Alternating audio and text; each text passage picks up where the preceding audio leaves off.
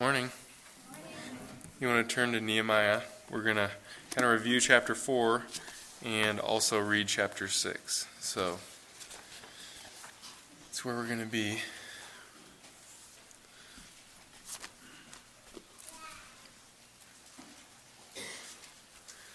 Just by way of review, 2 weeks ago we talked about faith, how Nehemiah's response to trials was, we could sum it up in one word, faith. Trusting God, and just talked about the importance of faith. And throughout the whole Bible, one way we can read the Old Testament, every single chapter, either an example of people who had faith in God or people who didn't. And one is an example to follow, and one would be an example to avoid. But faith is huge in the Christian life, very important. Probably, I would say, in terms of our priorities, explicitly in 1 Corinthians 13 it says love, is number one, but also it talks about faith there. So faith probably is right there. Hard to even distinguish between love in some situations, but high up on the Christian priority list is faith. And so we want to have faith, not just know the right information, not just say that Jesus died for our sins, but actually be trusting Him with our sins, with our soul, and with our life day to day. We don't want to just trust God with the big things and live day to day, not trusting God with the things that come into our life, whether that's trials like Nehemiah, whether that's people, what they say to you, what they say about you, all these different things that happened to Nehemiah. Their response was faith in God. And so we want our response to be faith in every situation, not just for the big things, but for everything in our life. And so that's kind of what we talked about. But now we're going to, Lord willing, talk about more the specifics, because faith would be the broad category, but we're going to kind of nail it down a little bit more and look at the different opposition and trials that he faced. I actually had a physical illustration that I forgot at home. So you're going to have to just bear with me, and I think you can imagine it. But it was basically what I had at home, which I forgot to bring, was just a rope with some knots tied in it. And the reason I was going to bring that was I thought it was kind of a good illustration I was thinking about for the Christian life and trials.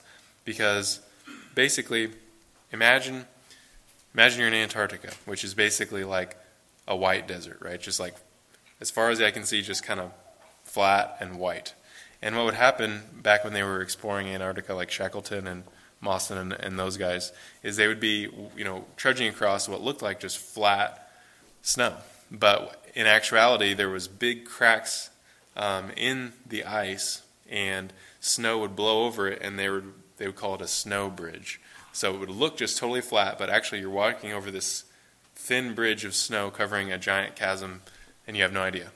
And so they would fall through, and just they wouldn't know when it was coming. And it's just totally random.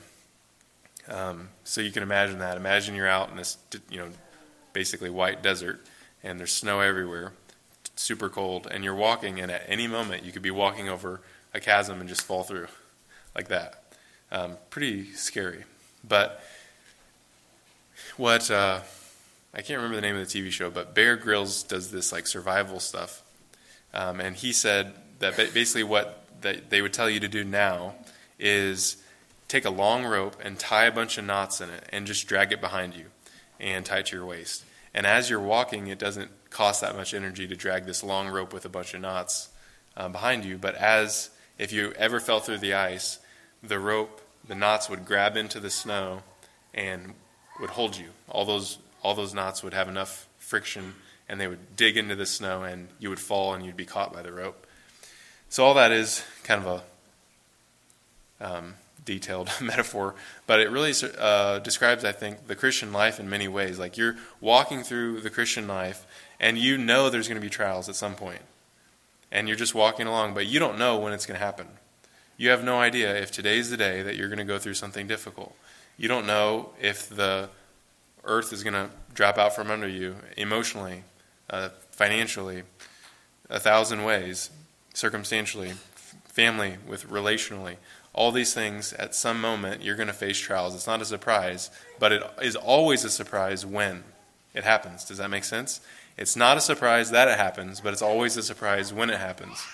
And so, that idea of the rope being dragged behind you and having the knots in it to grab into the snow and to hold you up when it does come, it's kind of a good picture of the Christian life as well. Like, we have an anchor, which is God, and the connection to God is faith. Our rope is faith, but we want to tie the knots on our rope beforehand, right? We don't want to come into a trial and think, I better tie some knots, or they wouldn't want to fall through and think, I better get my rope out. They need it there beforehand. And so in our life, we're going to face trials like Nehemiah. And you are going to face a trial, and it will be a surprise when it happens. Not that it happens, but when it happens. And what are we going to have our anchor in, and where are we going to place our hope? And so the ultimate answer is God. But we're going to try and build up a few different specifics, so maybe some knots in the rope as a metaphorical way to say anchors. So let's look at, starting in chapter 4, let's just look at all the different ways. We're skipping chapter 5, and we're going to come back to it because 4 and 6 fit together better thematically, trials and opposition, and then we'll come back to 5. So we already read 4, so we're going to review some of it, and then we're going to read all of 6, but I'm going to go through it piece by piece. So first, let's just look at all the different types of trials that Nehemiah and the builders faced in this time of rebuilding the wall. So let's start at the very beginning, Nehemiah 4, 1 through 5. And the first type of trial was exaggeration or sarcasm. Here from these those watching them build the wall. So Nehemiah 4, 1 to 5. Sanballat heard that we were building the wall, and he was angry and greatly enraged, and he jeered at the Jews. And he said in the presence of his brothers and the army of Samaria, what are these feeble Jews doing? Will they restore it for themselves? Will they sacrifice? Will they finish up in a day? Will they revive the stones out of the heaps of rubbish, and the burned ones at that? Tobiah the Ammonite was beside him, and he said, yes. What they are building, if a fox goes up on it, he will break down their stone wall. So let's pause right there. So that's the opposition. People making fun of them and exaggerating what they're doing, being sarcastic. Are you going to finish the wall in a day? Of course, no one was planning to finish the wall in a day. They're just making it sound ridiculous to discourage them. And they jeered at them. So that could be maybe names. We don't know exactly, but we know that they were sarcastic. They were jeering. They were making fun of them. So this verbal attack. And then what does Nehemiah do in response? Let's read 4 and 5 here. He prays, starting in verse 4. Hear, O our God, for we are despised. Turn back their taunt on their own heads, and give them up to be plundered in a land where they are captives. Do not cover their guilt. Let not their sin be blotted out from your sight, for they have provoked you to anger in the presence of the builders. Just a short note. You always ask when you're reading the Old Testament, is this descriptive? Is this just describing what happened, or is this prescriptive? And, Jesus talks about praying for enemies. This seems like he's kind of expressing some I don't think you should probably be praying like, God, never forgive this person. I think it's descriptive in what he prayed, but it's prescriptive in the sense of where he went, right? He's pouring out his heart to God. So if you feel like that about someone, that you don't ever want God to forgive him, the person you should probably talk to is God. But that doesn't necessarily mean that's where you should stay. So I'm not saying you should pray this exactly, but we should definitely take it to God whenever we're in a situation like this. So that's the first opposition, is just this sarcasm and this attack, verbal attack. So then the second one we could call an inadequacy. And let's jump down to verse 9 here.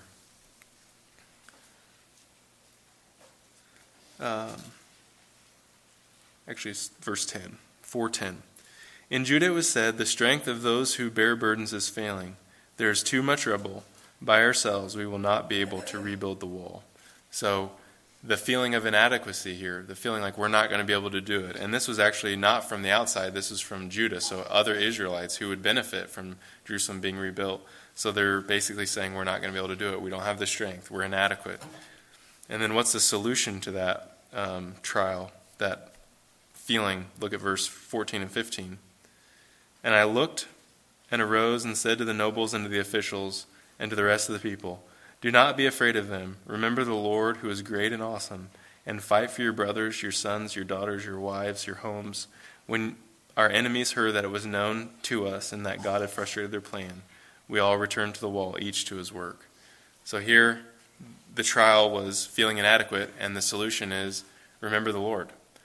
It's not about how much you can do. It's not about how strong you are. It's about God. Remember God. It's not been about you. You're not adequate, but God is adequate. And so that's who they were. He was encouraging them to remember the Lord. I'll step back for just a second. I'm going to go through all these, and then at the end, we're just going to review, and I'm going to give it to you in a way that you could remember it. What do you call it? Acronym, I think. Is that? Yeah, mnemonic. That's right. So I'm going to give you all these solutions in the word trials, so TRIALS, so you can remember them all. So I'm just going to go through them all, and then we'll go back over them in a way that maybe you can remember at least one or two of them. So we're just going to go through them all, and then we'll come back through. And so we're going to hit them all here to start. 4:12, another part of the trial was just the persistence, just how long it lasts. Sometimes you're in a trial and it's not that bad until it's 1 year, then 2 years, then 3 years, then 4 years. And the difficulty of it is the long-standingness, how long the trial lasts. And that's what happened here in Nehemiah as well, 4:12. At that time, the Jews who lived near them came from all directions and said to us 10 times, "You must return to us." So people just over and over and over telling them, quit, quit, quit, quit. And the solution there is the same that we talked about before. Remembering the Lord is what Nehemiah tells them. Verse 11, he threatens their life. 4:11. And our enemies said, "They will not know or see till we come among them and kill them and stop the work." So just a physical threat there. The solution to that, what Nehemiah's response was, we'll read about in 4:16 to 23. So let's read that. From that day on, half of my servants worked on construction, and half held the spears, shields, bows, and coats of mail. And the leaders stood behind the whole house of Judah who were building the wall. Those who carried burdens were loaded in such a way that each labored on the work with one hand and held his weapon with the other. And each of the builders had his sword strapped at his side while he built. The man who sounded the trumpet was beside me. 19. And I said to the nobles and to the officials and to the rest of the people, "The work is great and widely spread, and we are separated on the wall, far from one another. In the place where you hear the sound of the trumpet, rally to us there. Our God will fight for us." So we labored at the work, and half of them held out the spears from the break of dawn until the stars came out. I also said to the people at that time, "Let every man and his servant pass the night within Jerusalem, so that they may be a guard for us by night and may labor by day." So neither I nor my brothers nor my servants nor the men of the guard who followed me, none of us took off our clothes. Each kept his weapon at his right hand. Now jump to chapter 6. And it's fairly short, but we're going to read the other trials here that they faced. Distraction is the first one. Lies about them is the second. And then compromise is the last. So I'll just go over all of them one more time here. Exaggeration, sarcasm, and jeering. I'll put that all together. Inadequacy, the persistence of the trial, the threats, the distractions, the lies, and the compromise. So let's start in 6:1. This is distraction. Now, when Sanballat and Tobiah and Geshem the Arab and the rest of our enemies heard that I had built the wall and that there was no breach left in it, although up to that time I had not set the doors and the gates, Sanballat and Geshem sent to me, saying, "Come, let us meet together at Hak-Ephraim in the plain of Ono." But they intended to do me harm, and I sent messengers to them, saying, "I am doing a great work, and I cannot come down. Why should I stop while I leave it and come down to you?" 4. And they sent to me 4 times in this way, and I answered them in the same manner. In the same way, Sanballat for the 5th time sent his servant to me with an open letter in his hand. Let's stop right there. So the first thing is distraction. He's trying to get him to come away from the wall. And come away from what he's supposed to be doing. Come away from what God had him to do. Distracting him But his response is to stand firm in what he knows, what God wants him to do. And he basically says, I can't come down. I'm doing what God wants me to do. Why should I come down to you? And so he stayed focused there. And then the second is lies. Here they begin to tell lies about them. Verse 6. And it was written, it is reported among the nations, in Geshem also it says, that you and the Jews intend to rebel. That is why you are building the wall. And according to these reports, you wish to become their king. And you have also set up prophets to proclaim concerning you in Jerusalem, there is a king in Judah. And now the king will hear of the reports. So now come and let us take counsel together. Then I said to him, saying, no such things as you say have been done. You are inventing them out of your own mind. For they all wanted to frighten us, thinking that their hands will drop from the work, and it will not be done. But now, O God, strengthen my hands. So, again, they just lied about them. They said they were trying to rebel when they weren't. And their response was, again, prayer, asking for strength from God. And then the final different aspect of the trial was a bit different. And so this one was more internal. They're trying to get Nehemiah to sin, basically, and to discredit himself by compromising. So this is verse 10 to the end of the chapter. So just a little bit of background as you read this. It would have been wrong and against the law for Nehemiah to go into the temple that was only for the priests. And so that's what he's trying to get him to do. He's trying to get him to sin and go into this inner chamber where he's not allowed because he's not a Levite. So verse 10 is where we'll start. Now I went into the house of Shemaiah, the son of Deliah and son of Methtable, who was confined to his home, and he said, let us meet together in the house of God within the temple. Let us close the doors of the temple, for they are coming to kill you. They are coming to kill you by night. And I said, should such a man as I run away? And what man such as I could go into the temple and live? I will not go in. And I understood and saw that God had not sent him, but he had pronounced the prophecy against me, because Tobiah and Sanballat had hired him.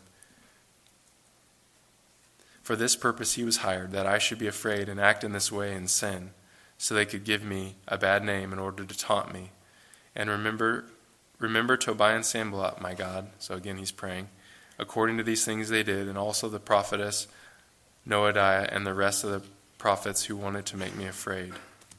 So, and this is what the result is, as they stand up under all these trials. Verse 15. So the wall was finished on the 25th day of the month, Elul, in 52 days. And when all our enemies heard of it, all the nations around us were afraid and fell greatly in their own esteem, for they perceived that this work had been accomplished with the help of our God. Moreover, in those days the nobles of Judah sent many letters to Tobiah, and Tobiah's letters came to them. For many in Judah were bound by oath to him, because he was the son-in-law of Shechaniah, the son of Arah, the son of Jehonan, and the son of Jehonan had taken the daughter of Meshullam, the son of Berechiah, as his wife. They also spoke of his good deeds in my presence and reported my words to him, and Tobiah sent letters to make me afraid. Okay, so that was a lot, but I wanted to get kind of you to give the feel of all the different sides that a trial can come, different aspects, different ways that this was difficult. Just one of those would be hard, but all of them together was really intense. And so what do we do? Like, you may be facing just one or many of these in the near future. And the question is, how do you handle it? And what's the example of Nehemiah? And there's a lot of examples. And like we said, the overarching example is faith. Trust the Lord. Turn to the Lord. But there's some specific things he did, and I tried to think, well, if I have 6 points, nobody's going to remember them all. So I tried to think of a way that I could do it where you would remember them. So they're not in any particular order other than the way that's most memorable. So I'm going to give you all the things that Nehemiah did specifically with the acronym trials, TRIALS. So the first one is tell the truth. So like I said, no particular order, just to help you remember them. So you come into a trial, tell the truth. So in response to the lies, he told the truth. He said, I sent to them.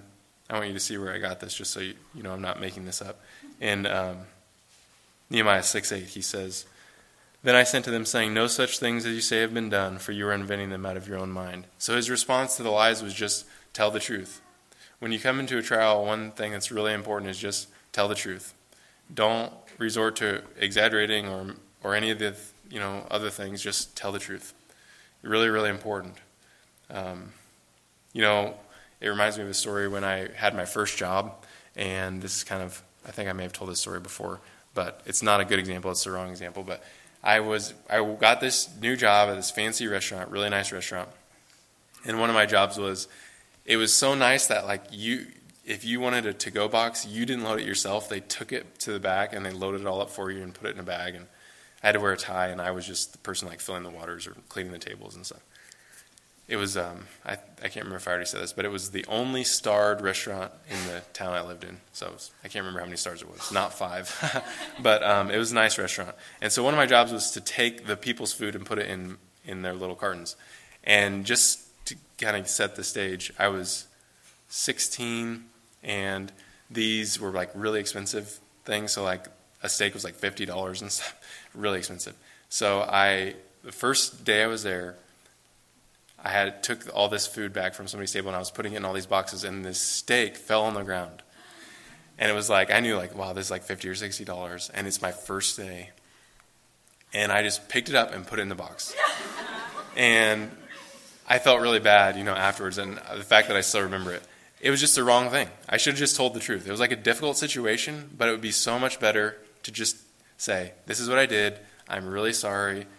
They probably would have been happy that I said it, because they probably would have made them a whole nother steak, just so they didn't get upset, and then they would have had even more to eat. But anyways, I didn't do that. It's just a good example. It's you get tempted to you're in this pressure, and you think, what can I do to get out of it? And the answer is never to lie. It's always to tell the truth, and that really kind of combines with the idea of they're trying to get him to compromise. You just tell the truth, and if you did something wrong, just admit it. That's always going to be the best thing if you're in a trial. No matter what the situation is, just tell the truth. That's the first thing. Tell the truth. So trials. Tell the truth. Remember the Lord. This is huge. And in terms of priorities, this probably would be the first thing. But remember the Lord. That's what Nehemiah said to them. He said to the people, to the nobles, the officials, this is in chapter 4, remember the Lord who is great and awesome. You come into a trial and you start thinking too much about yourself, you're going to be overwhelmed. It's yeah, you're going to feel inadequate. Yeah, we're inadequate when we come into trials, but we've got to remember the Lord. The Lord is great and awesome. The Lord is able. The Lord is sufficient, not us. And so we've got to look to Him. We've got to have faith in Him. Our faith is not in ourselves. Our faith is not that things are just going to get better. Our faith is not in the people around us. Our faith is not in our ability to fix it. Our faith is in God. And so we've got to remember the Lord. Take our eyes off ourselves. So many of these things, these trials that happened to Nehemiah, the solution is getting his eyes off himself and getting his eyes on the Lord. What does God want me to do? What does God think about what I'm doing? What does God say He's going to do to help me? How sufficient is God? How strong is God? All these things, he's looking to God instead of looking to himself. Because just think about how difficult this would be. He knows that for hundreds of years this wall has been torn to the ground, and he thinks now I'm going to be the one that comes in and helps get this set up with just a few people in just a few days. I mean, it seems impossible. Well, the reality is it was for him. But it was God who orchestrated it, God who gave him good favor with the king to get all the supplies and letters to protect him. Think about how difficult this was, but God provided him with just what he needed, even just the letters to prove the king is okay with me doing this. And they had a lot of opposition despite that. And so God set them up, and he brought the people in, and they believed Nehemiah and listened to him, and they all trusted the Lord, and they went forward. And it was God that did it. And that's what it really says there at the end of chapter 6, that whenever we read the Bible, the first question we ask is, what does this teach me about God? God's the one, God's the main character, and then we ask, what does this teach me about me? How do I respond? But God is the one that's building the wall. It's not Nehemiah the hero, it's God who uses imperfect people to accomplish his work. And so we've got to remember the Lord, not look at ourselves, the circumstances, but look to the Lord. And then I, integrity, walk with integrity. It's very similar to tell the truth, but it's slightly different. They wanted Nehemiah to compromise, but he wouldn't. He refused. He says, "And what man such as I could go into the temple and live? I will not go in." He doesn't want to sin. Even if it saves his life, even if it means the wall is being rebuilt, he walks with integrity. If you have to resort in whatever trial you're going through to losing your integrity or to doing something you know is wrong, the ends don't justify the means. You don't do wrong things to get something good in the end. That's not going to work out. That's not going to honor God. It really ties back into remembering the Lord too. I mean, what does God think about how I'm acting? What would God want me to do? If God wants something done, he's not going to give you an opportunity to do it by sinning. He's going to give you an opportunity to do it by walking with integrity. And so if you can't do it without sinning, then God didn't mean for you to do it. And so just trust the Lord and walk with integrity. Don't let the pressure of the situation cause you to sin. This happens, we could talk about different stories in the Bible, but you can see this throughout the Bible, that people get in these difficult situations and they sin. They turn from their integrity. And it doesn't go well. It's not honoring to God. It's not good for them. So we need to walk with integrity. Wherever you're at, whatever you're in, you can remember, what does God want me to do here? God wants me to walk in integrity. God wants me to tell the truth, remember the Lord, and walk with integrity. It's huge, when you... But the reality is, if you come into a trial, we want to walk in integrity, no matter what the world says is the right thing. So we want to walk in it with integrity. TRI. So tell the truth, remember the Lord. I, integrity, walk with integrity. And then A, ask for strength. So this is what Nehemiah prays in chapter 6, verses 8 and 9. He says, But now, O God, strengthen my hands. When we look at ourselves, you get in a trial and you start looking at yourself and you feel, I'm not adequate. And it's like, we're not. We need to ask God, give me strength. God, help me. I need help. I need you to strengthen me because I don't feel like I can keep going like this. Maybe it's one of those deals where, just like Nehemiah, it's just over and over and over. And one of the hard pieces is not necessarily what's happening, but how long it's going on and how much. One person, you feel like this is what God wants me to do, and one person comes to you and tells you, quit. This isn't what God wants you to do. And that's hard, but it's like, but God wants me to do this. And then 2, and then 3, and then 4, and then 5, and then 6, and then 7. And then it gets to 10, and then it says all the people of Judah, right? And so difficult. That's a trial. It's like you start questioning yourself, and it's like, God, if you want me to do this, you've got to give me strength. And that's how you may feel. You may be in a trial, and it's like, man, I just don't know. I can't keep going on like this. And the reality is maybe you can't. But you can ask God for strength, and he'll strengthen you. He'll give you grace. He'll help you. If he put you there, he's going to help you through it. And so we need to look to him for strength. And then L. So I'm just going to go over them every time just so maybe you'll remember them. Tell the truth. T. R. Remember the Lord. I. Integrity. A. Ask for strength. L. Labor. This is kind of one that if I was thinking about this, if I was going to just sit down and say, let's just give a message on trials to the people, what would I put in it? I would not have put labor in it. But we're just looking at the text. And it's really amazing here. This text, I'm glad we preach through books because it kind of balances this out. It's not just your emphasis all the time, because there's a lot of work that goes on in this, And although he's trusting the Lord, he's also doing a lot of labor. Right? So people are threatening to kill him, and what do? They say, let's give everybody a sword and let's all stay up at night. It's like, that's a lot of work. Don't you trust the Lord? It's like, yeah, I'm trusting the Lord, but I'm also doing what I can do, what God's asked me to do. And so that may be where you're at.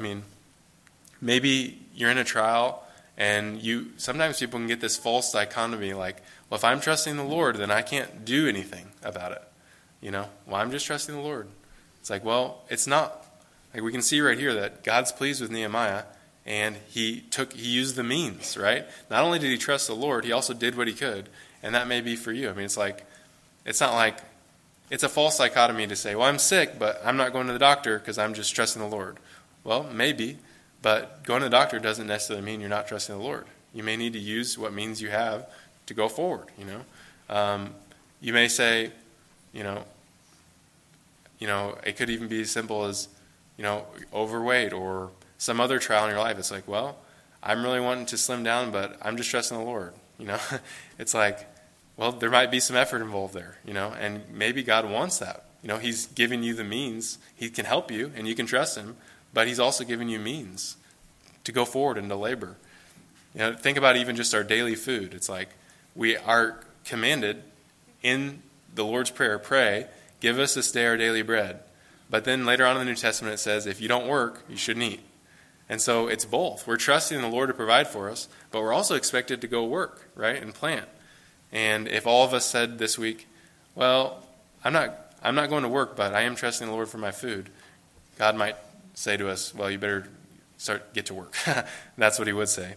And so the reality is that we don't want to get in this mindset that we can't do something about our trial, right? If somebody says, something that's not true to you, about you or something, you can say, that's not true. Or if there's some situation where there's some trial, you have the ability to go ahead and do something about it. That doesn't necessarily mean you're not trusting God. It's possible to run out ahead of God and not be trusting him, but we also don't want to go to the other extreme where we never do anything because we're always trusting the Lord when God may be asking us to actually step out. Somebody said this to me one time, basically, it's not always spiritual to get punched in the face, you can duck. That's basically the way they said it. It's like somebody's coming at you and it's, they're oppressing you. It's like, it's not wrong to go ahead and just duck. Or, like, for example, this is just a little example, not really a huge trial or whatever, but like when we would pass out tracts downtown, sometimes at the bars, the bar owners would give us trouble and threaten us. They'd send out the, whatever those guys are called, that bouncers, yeah, and yell at us or whatever. But, what could we do? I mean, it's like, well, one thing I did is I went to the police and asked, am I in the wrong if I'm passing out tracts on the sidewalk? And they said, as long as you're not standing in front of the door, you have every right, It's like, but don't block the door or anything. I was like, okay, perfect. And so the next time we did that, I told them, I was like, well, I talked to the police, and they said, it's fine if I pass out tracts wherever I want as long as I'm not blocking the door or causing a problem. And they left me alone. So, we can labor. We can do what we can to try and ameliorate the trial. And in this case, it was literally get swords. So you can draw what conclusions you want from that. I have friends that would never defend their home or anything like that if somebody broke in because they take some of the verses. I would take this verse to say you could probably just go ahead and defend your home because if God's given you the body to do it and he's given you the people under you, the sword may be something else, but you can protect and do what you can do to protect the people under you, your family, your kids, and that may be what God's given you is a body and wakes you up at night or whatever that is, whatever the case is. So we tell the truth, we remember the Lord, we walk with integrity, we ask for strength, we labor, do what we can. Well, I don't want to take too much time, but I want to show you this verse from Exodus. It's really easy to remember because it's 14:14, Exodus 14:14. Because it's kind of, you can get this idea where it's unbalanced, where it's always waiting on the Lord. Like, don't ever do anything, just let the Lord do it, which I think we should always trust the Lord. But there's times when we're supposed to act. It's kind of an interesting verse because I remember, actually, Zach, who was here last week, one time I was talking to him about, you always need to wait on the Lord, and I was really far on that end of maybe the balance where it was like, just wait on the Lord, wait on the Lord, wait on the Lord, don't act, don't do anything. And I quoted this verse to him from Exodus 14:14. And he quoted me the next verse, which is pretty amazing. So 14:14, just so we get the context, let's start on 13. And Moses said to the people, fear not, stand firm, and see the salvation of the Lord, which he will work for you today. For the Egyptians whom you see today, you shall never see again. The Lord will fight for you, and you only have to be silent. So this is when the Egyptians are coming towards them, and God parts the sea, And so he's telling them, just calm down, don't be afraid, God will fight for you, all you have to do is be silent. And so I quoted this verse to Zach, just wait on the Lord, always wait on the Lord, you don't need to go ahead and do too much because God's going to, help, and he's going to do it. And he quoted me the next verse, which says the opposite side, verse 15, and the Lord said to Moses, why do you cry to me? Tell the people of Israel to go forward. So it's like, sometimes if God opens literally divides the sea for you, and you start praying like, well, God, is this really what you want me to do? He might say, I parted the sea, you probably need to go forward. Don't pray to me, just go forward. I parted the sea, And it's just pretty amazing verse, really. And so it gives the balance. It's we want to wait on the Lord. We want to trust the Lord. But if God parts the sea, and you're basically certain this is what God wants you to do, you can trust the Lord and act. You don't always have to just stand silent. So it kind of gives both sides. And I like that verse, and I like the contrast there. It's kind of a good example. And so then the last one, this is another one that I would not have thought of back in Nehemiah, that I would not have put on my message about trials, what would encourage you. And it's the S, Trials. Tell the truth, remember the Lord, walk with integrity, ask for strength, labor, and then the last one is S. I'm gonna have to explain it, but it's sons and daughters. So look at Nehemiah. You're with me. I'm gonna have to find it again.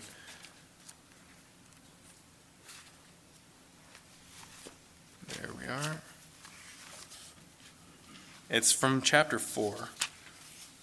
We already read this, but it's kind of different. Do not be afraid of them, 4:14. Do not be afraid of them. Remember the Lord your God, who is great and awesome, and fight for your brothers, your sons, your daughters, your wives, and your homes. So sons and daughters. So, one thing that might encourage you when you go through a trial is to remember, I'm not just doing this for me. How is this going to affect my kids later on, the next generation? And it's really important to think about that, because there's difficult things in your life, and as you bear them, it can help your kids not to. And you're preparing for them. You're laying a foundation for them.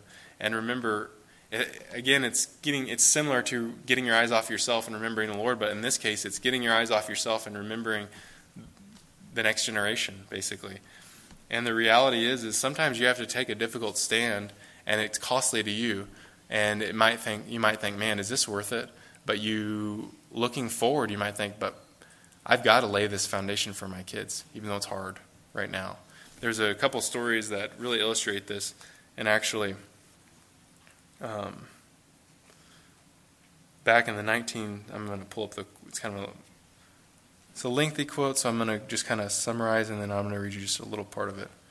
So basically, so some backstory, World War II history, if you know or don't know this, but so, the concentration camps were in Germany, and they had a lot of Jewish people and other people there, disabled people, even disabled World War I veterans, which is really sad. I don't know if you realize that, but if someone got injured in World War I in Germany fighting for Germany, and they became disabled, they thought, well, they're not worth anything, so we'll go ahead and get rid of them too, which is so sad. And so there was Jews, but there was also Germans and other people in the camps. And Hitler didn't actually come up with that idea. He got it from Russia, where they had their own concentration camps. They called them a different name. Gulags is what they called them. But Hitler liked the idea, so he decided, I'm going to do that too. That's a good idea. You people you don't like, let's just put them all in a camp. And so all that happened. We won World War II, and which is, praise the Lord, we did. And we discovered these camps in Nazi Germany, and they basically had all these trials to say, this was wrong, you were murdering, and this is, you're going to be punished. And so by 1966, 86,000 Germans had been tried and convicted for war crimes, which, think about that, 86,000. They're a lot smaller country than we are. That's a lot of people. And so they're basically going back over all that happened and said, I know you were obeying orders, but this was wrong. But meanwhile, there was just as many camps, maybe even worse, in Russia. And in 1966, 10 Russians had been tried. 10 compared to 86,000, which is crazy. And so one of the Russians basically wrote this in 1966, basically saying, this is wrong. And you'll see why I'm relating this to thinking about the next generation and the sons and our daughters. And this is what he says. For the sake of our country and our children, we have the duty to seek all these criminals. Seek them all out and bring them to trial. Not to put them on trial so much as their crimes, to put their crimes on trial. And to compel each one of them to announce loudly, yes, I was an executioner and a murderer. And if these words were spoken in our country only 250,000 times, so he's saying that's how many, to get up to 86,000 proportionally to what Germany had, Russia's a little bit bigger, so they'd have to have 250,000. Would it perhaps be enough? It's unthinkable that in the 20th century to fail to distinguish between what constitutes an abominable atrocity that must be prosecuted and what constitutes the past, which ought not to be stirred up. We have to condemn publicly the very idea that some people have the right to repress others in keeping silent about evil and burying it so deep that no sign of it appears on the surface. If we do, it will rise up 1,000-fold in the future. When we neither punish nor reproach evildoers, we are not simply protecting their trivial old age. We are thereby ripping the foundations of justice from beneath the new generation. So basically he's saying, look, these guys are 80 years old, okay, and they did all these horrible things, and people are all saying, just leave it, it's in the past, they're 80, and he's saying, you've got to think about your sons and your daughters, and we've got to say this was wrong, because otherwise we're ripping up the foundations of justice, and we're saying evil doesn't go punished, evil's unpunished, this is not wrong, and so he's saying it's not justice, it's not going to be justice when somebody who did something terrible goes to jail for 2 or 3 years or whatever, because they're so old when they get a lifetime sentence. That's not justice. But what it is doing is laying a foundation for the next generation to say this is wrong, and we're calling it wrong. Something actually really similar happened here in the U.S., similar story. And so this kind of relates back. I'm going to tie this last story back into my illustration. It's like you're walking along at the very beginning, on Antarctica, and you don't know when the ice is going to fall out from under you, but you need a rope to hang on to. You need faith. You need an anchor. In this case, some knots. And I would say that these 6 points would be kind of metaphorically knots in your rope to catch you when you fall into a trial. To tell the truth, remember the Lord, walk with integrity, ask for strength, labor, and remember your sons and your daughters. But, so in 1963, this is a story that we can kind of relate all these points together. In 1963, there was families on their way to church, and they all went to church at 16th Street Baptist Church in Alabama, Birmingham, Alabama, and they're on their way to church, and it was September 15th, 1963, and what was going on at the time, if you don't know the history, but there was a lot of, movement in terms of, seeking equality, because 100 years before the slaves had been emancipated, but yet there wasn't still equality in terms of African Americans. And this was an African American church. And so somebody was upset about all that was going on, and so they bombed this church. And only 4 people died, and they were all girls under 10, a specific Sunday school class. It's really sad. So you can imagine the parents' perspective, right? It's just like Antarctica. You're walking along. You never expect to fall through the ground, but when your kid dies in Sunday school, it's just like the ground dropping out from under you, and that's what happened. The sad thing is, it took until the late 90s and 2000s before those guys were convicted. It's so crazy. I can't even believe that. So they were really old at the time, and I think one guy specifically, one of them died before, one of them in the midst of their trial died, and then another guy finally was convicted in 2001, but he died in 2004. And so it wasn't justice. It really wasn't. They had protected these guys, and there was proof or whatever that they did it, but it was just sad that they didn't get tried until 2001. But the reality is, why do it? When they're that old, it's like the reason is for your sons and your daughters, right? You just say, look, this was wrong. This was deeply wrong, and so we're going to say, stand up for justice, even if it's difficult, because we're thinking of the next generation. And so, very sad deal. But all that is to say, whatever happens, the reality is you're going to go through a trial, and you don't know when, but you will, and it'll be a surprise. But I'm hoping that this will help you, and you can remember even just 1 or 2 of these as you go through something difficult.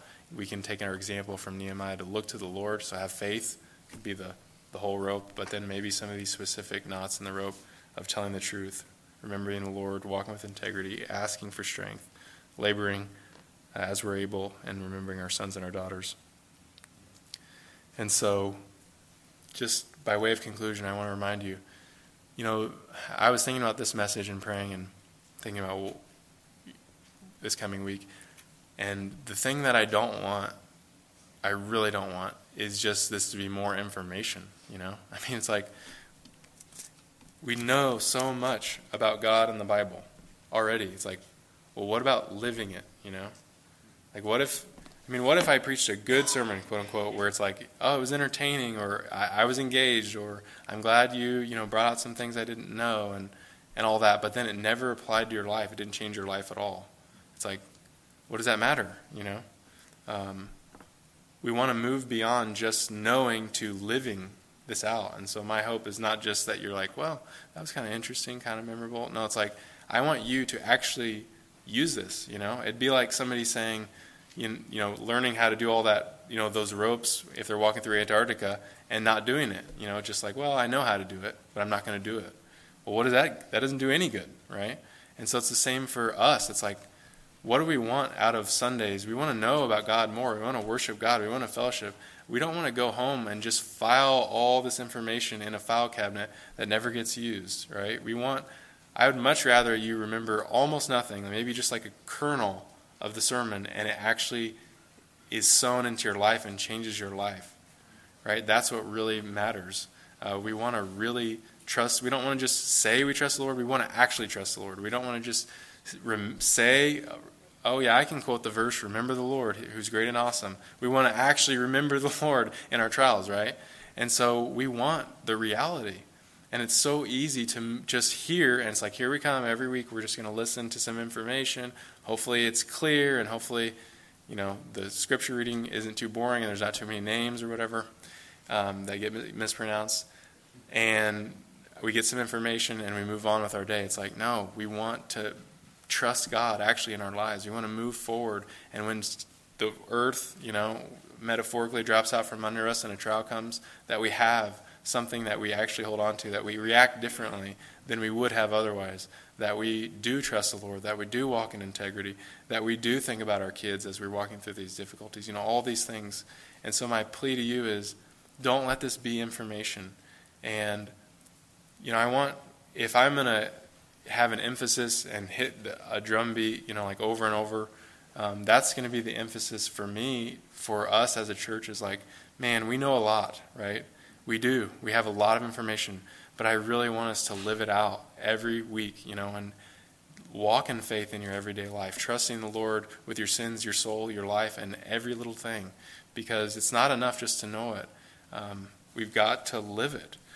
And what a sad deal to read the Bible every day and not actually hold on to something real and have it change our lives. And so this is what we're wanting. This is my prayer for you, and my plea to you is that even if it's only one of the things that actually applies in your life, that you take it and don't think about it just as information, but think about it as, this is real. There's a real God, and this is actually supposed to affect my life. And so that's what we want, and that's my burden for you. One way we might say it is, think about just the burden of coming every week. It's like, that's good. That's a right thing, is to come every week. Or reading your Bible every day. That's good. But let's move beyond that. Like, let's take just change your mindset just a tiny bit. Not just coming, not just hearing, but applying. Not just reading, but applying it to your life. Think about, this is just back on the idea of we want more than just information. Think about the difference in a year if I say, let's all read the Bible this year. I think that would be good. But think about the exact same thing, just changed just a little bit, and we turn it from just information, just reading, to applying. Let's all pray through the Bible this year. That would be really different, right? It's like taking what's said, the information, and then digesting it into our own life and giving it back out to God. How much more of an impact would that be if we said, let's pray through the Bible this year? And let's just not read the Bible. in each chapter, let's pray and say, God, help me to be like this. Help me not to be like this. Help me to trust you like this. Help me to avoid doubting you like this. All these things. It's just a little change in mindset that makes a huge difference. And it's the same with, preaching. It's like, we don't want to just listen. Maybe we pray over these things. Pray over Nehemiah 6. Pray over just trials. You could just say a simple prayer as you go home. God, I don't know when the next trial is coming, but I want to trust you and I need help. Think about how big a difference that would make. You're actually giving it to God, actually doing something, not just information. So that's my encouragement to you, and the Lord will help us. We can ask for strength.